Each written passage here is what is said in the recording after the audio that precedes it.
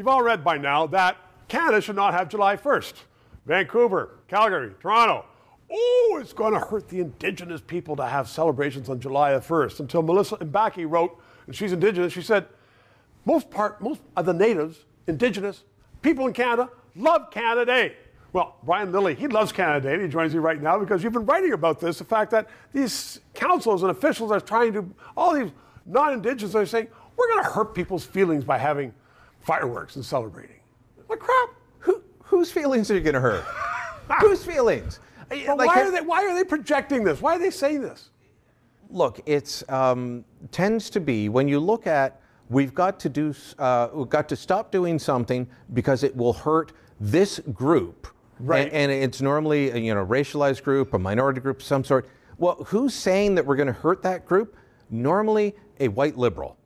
Yeah, that's always the problem. White liberal government official. A well-paid white liberal government official, and they come up with this idea, and they say, we have to stop this because this group will be offended. Then you go ask that group, and they say, what are you talking about? I'm not offended. I grew up in a neighborhood where if your parents didn't have an accent, you were the weird ones. And by the way, my parents had accents.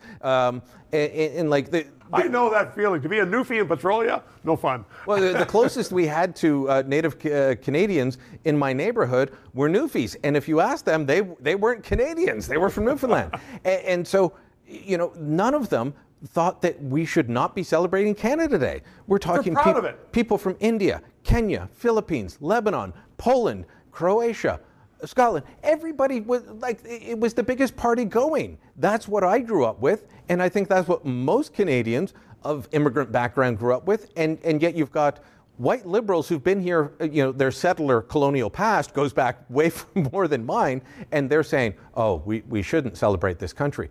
Why do you think we all came here?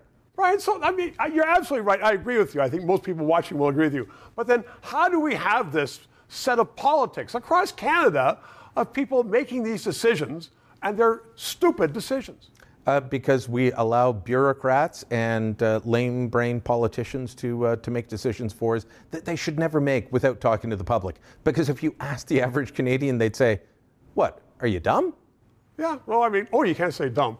But I think you're entirely right, although I think it's time ordinary people to start saying, listen, give your head a shake and don't start speaking for me. Get out of your ivory tower and elect some good people into office. Well, I think that would go for all levels of government everywhere in the country. Brian Lilley, happy Canada Day. 3 minutes. Justin Trudeau is now on the record as saying that social media is destabilizing, and he wants to bring in censorship to determine what can be put on and not on social media. That is wrong. Please support this station. And please add your address so I can write you a letter and thank you for supporting freedom of speech.